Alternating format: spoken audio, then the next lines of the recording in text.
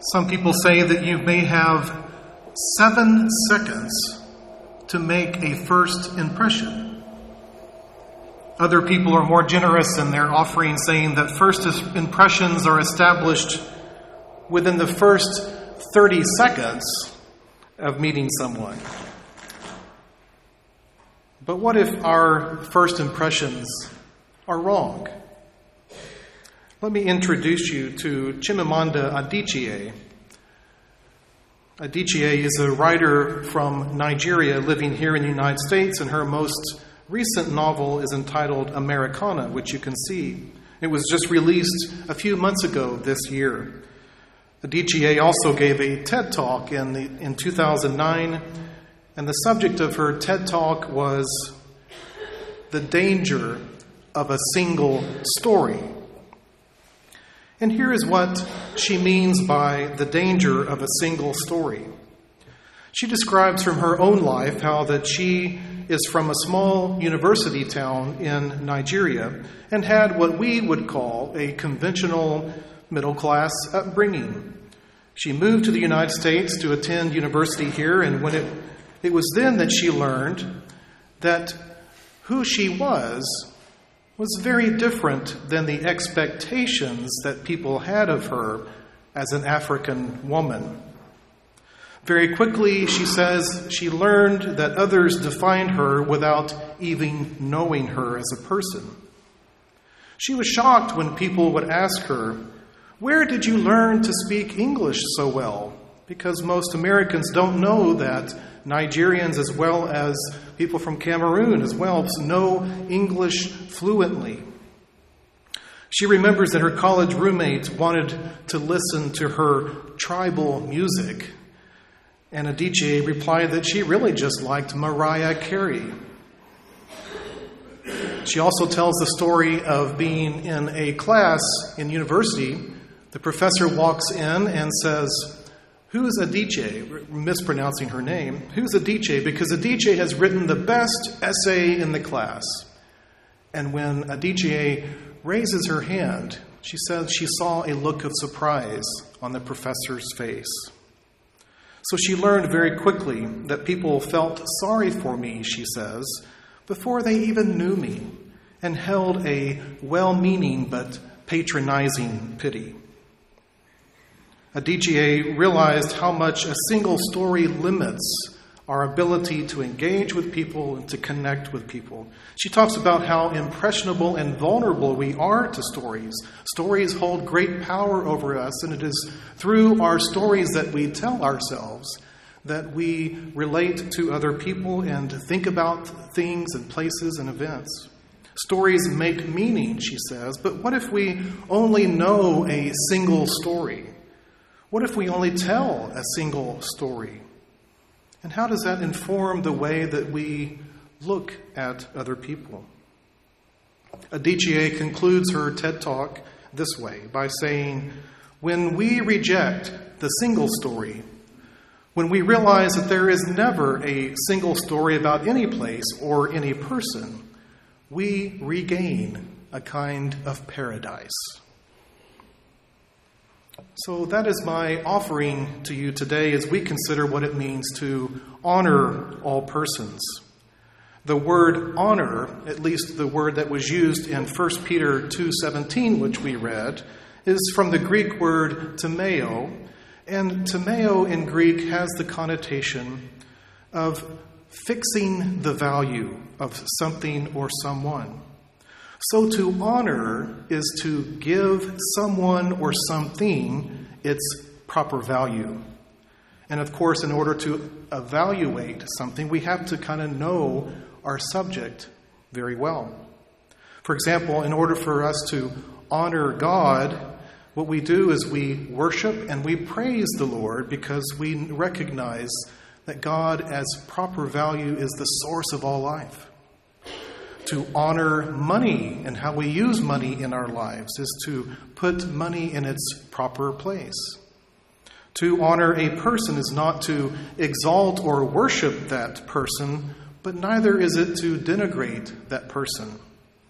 But it is to move beyond a single story, to appreciate the good and the bad that we do, the complexities and the incongruencies and the ambiguities that we all have as people, all these things that we can do to honor another person. Because when we honor a person, we have to realize, as the idiom says, there is always more than one side. There's always two sides, at least two sides of every story. So I ask you to consider how a single story that you have about a particular person or perhaps a group of people, which we call a stereotype, limits your ability to truly honor those persons. Single stories lead to interpersonal conflicts within marriages and families. Single stories lead to conflicts at work and within our neighborhoods. I often think about the neighbor with the barking dog, and that's all he is. It's just a neighbor with a barking dog. That's my single story. Single stories can lead to international conflict, and governments use single stories, and we call that propaganda. Single stories can even lead to government shutdowns. I ask you to consider that it might be true that if we truly learn to honor all persons, to see others for who they truly are, that we would indeed be experiencing a paradise regained. And this would become an instance within our own lives where we might have the kingdom of God come to live within our own hearts. The Bible gives us an example of this working in the story that we read from the Old Testament, where David laments the death of King Saul and his son Jonathan. David had every reason to be glad that King Saul was dead. Saul had hunted David down and wished him dead on more than one occasion. And yet that is only the single story. The real story about Saul is multifaceted, and David was able to recognize that Saul was not just an enemy, but Saul was a person made in God's image, that Saul was tormented by mental illness. Saul was also the king of Israel and therefore deserved honor and respect. Saul was also the father of Jonathan, whom David loved. So David had the option to see Saul as a single story. But David honored Saul by seeing him as he truly was and lamented his death. I think that is what Paul was getting at when Paul described who we are in Christ Jesus.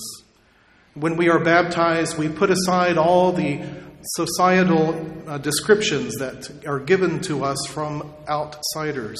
There is no longer Greek or Jew, no longer slave or free, no longer male or female. Those are all just single stories. But what happens when we view others as God views people? Then we are more likely to honor those people, regardless of their skin color or their background or their country of origin or their language or education or job skills. To honor a person is when we see them first as a person, a child of God, perhaps broken and living in sin, as we all are creatures of sin.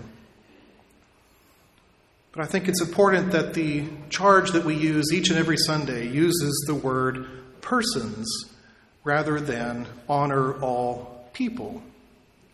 And persons is probably somewhat archaic in grammatical usage anymore. But the word persons is simply the plural form for the word person. So if I look out and see a mass of people, then that mass of people can become nameless and faceless, and it's easy to think of people as numbers and disregard them as individuals. In the worst cases, people can become objects, and I can treat those people any way that I like. Listen to the phrases that we use to distance ourselves from other people. Those people, or you people. But if I see a group of persons, I have to see them as individuals, as subjects with names and faces, and I more likely may be able to honor them as persons, and persons with multiple stories. Jesus said, "Judge not, lest ye be judged," which could be Jesus' way of saying, don't look at people according to stereotypes, but realize that we are all complex humans. Just get to know people. Spend time with them and listen to their stories and honor them by allowing them to define themselves rather than us defining them based on a single story. And Jesus even went so far as to say to honor all persons by even loving your enemy. Because if we truly love our enemy, then the enemy becomes our enemy no more.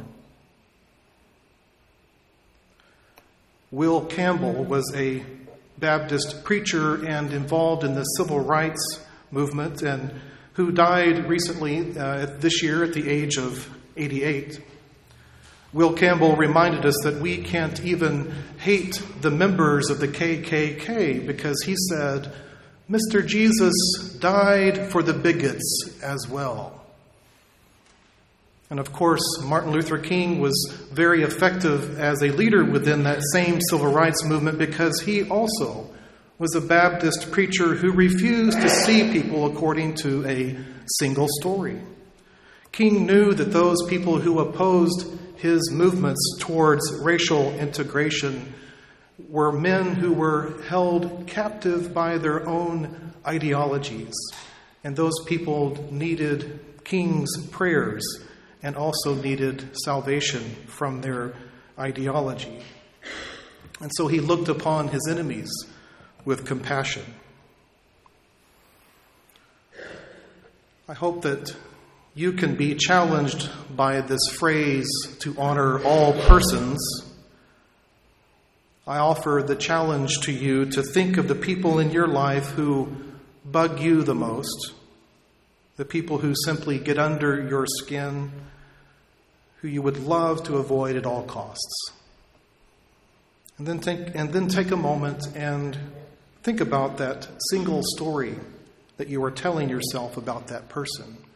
How you might be prone to just dismiss them by saying, well, he's just, or she's just.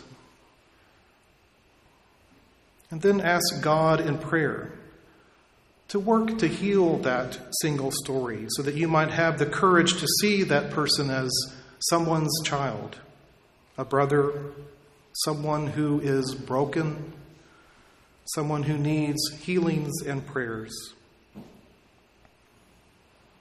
To honor all persons is not to say that we can allow people to treat us any way that they feel like treating us.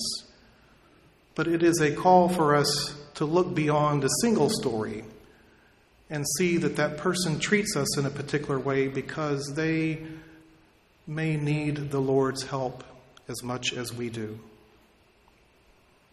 In a world where it is easy to demonize, God, through the gift of the Holy Spirit, empowers us to humanize.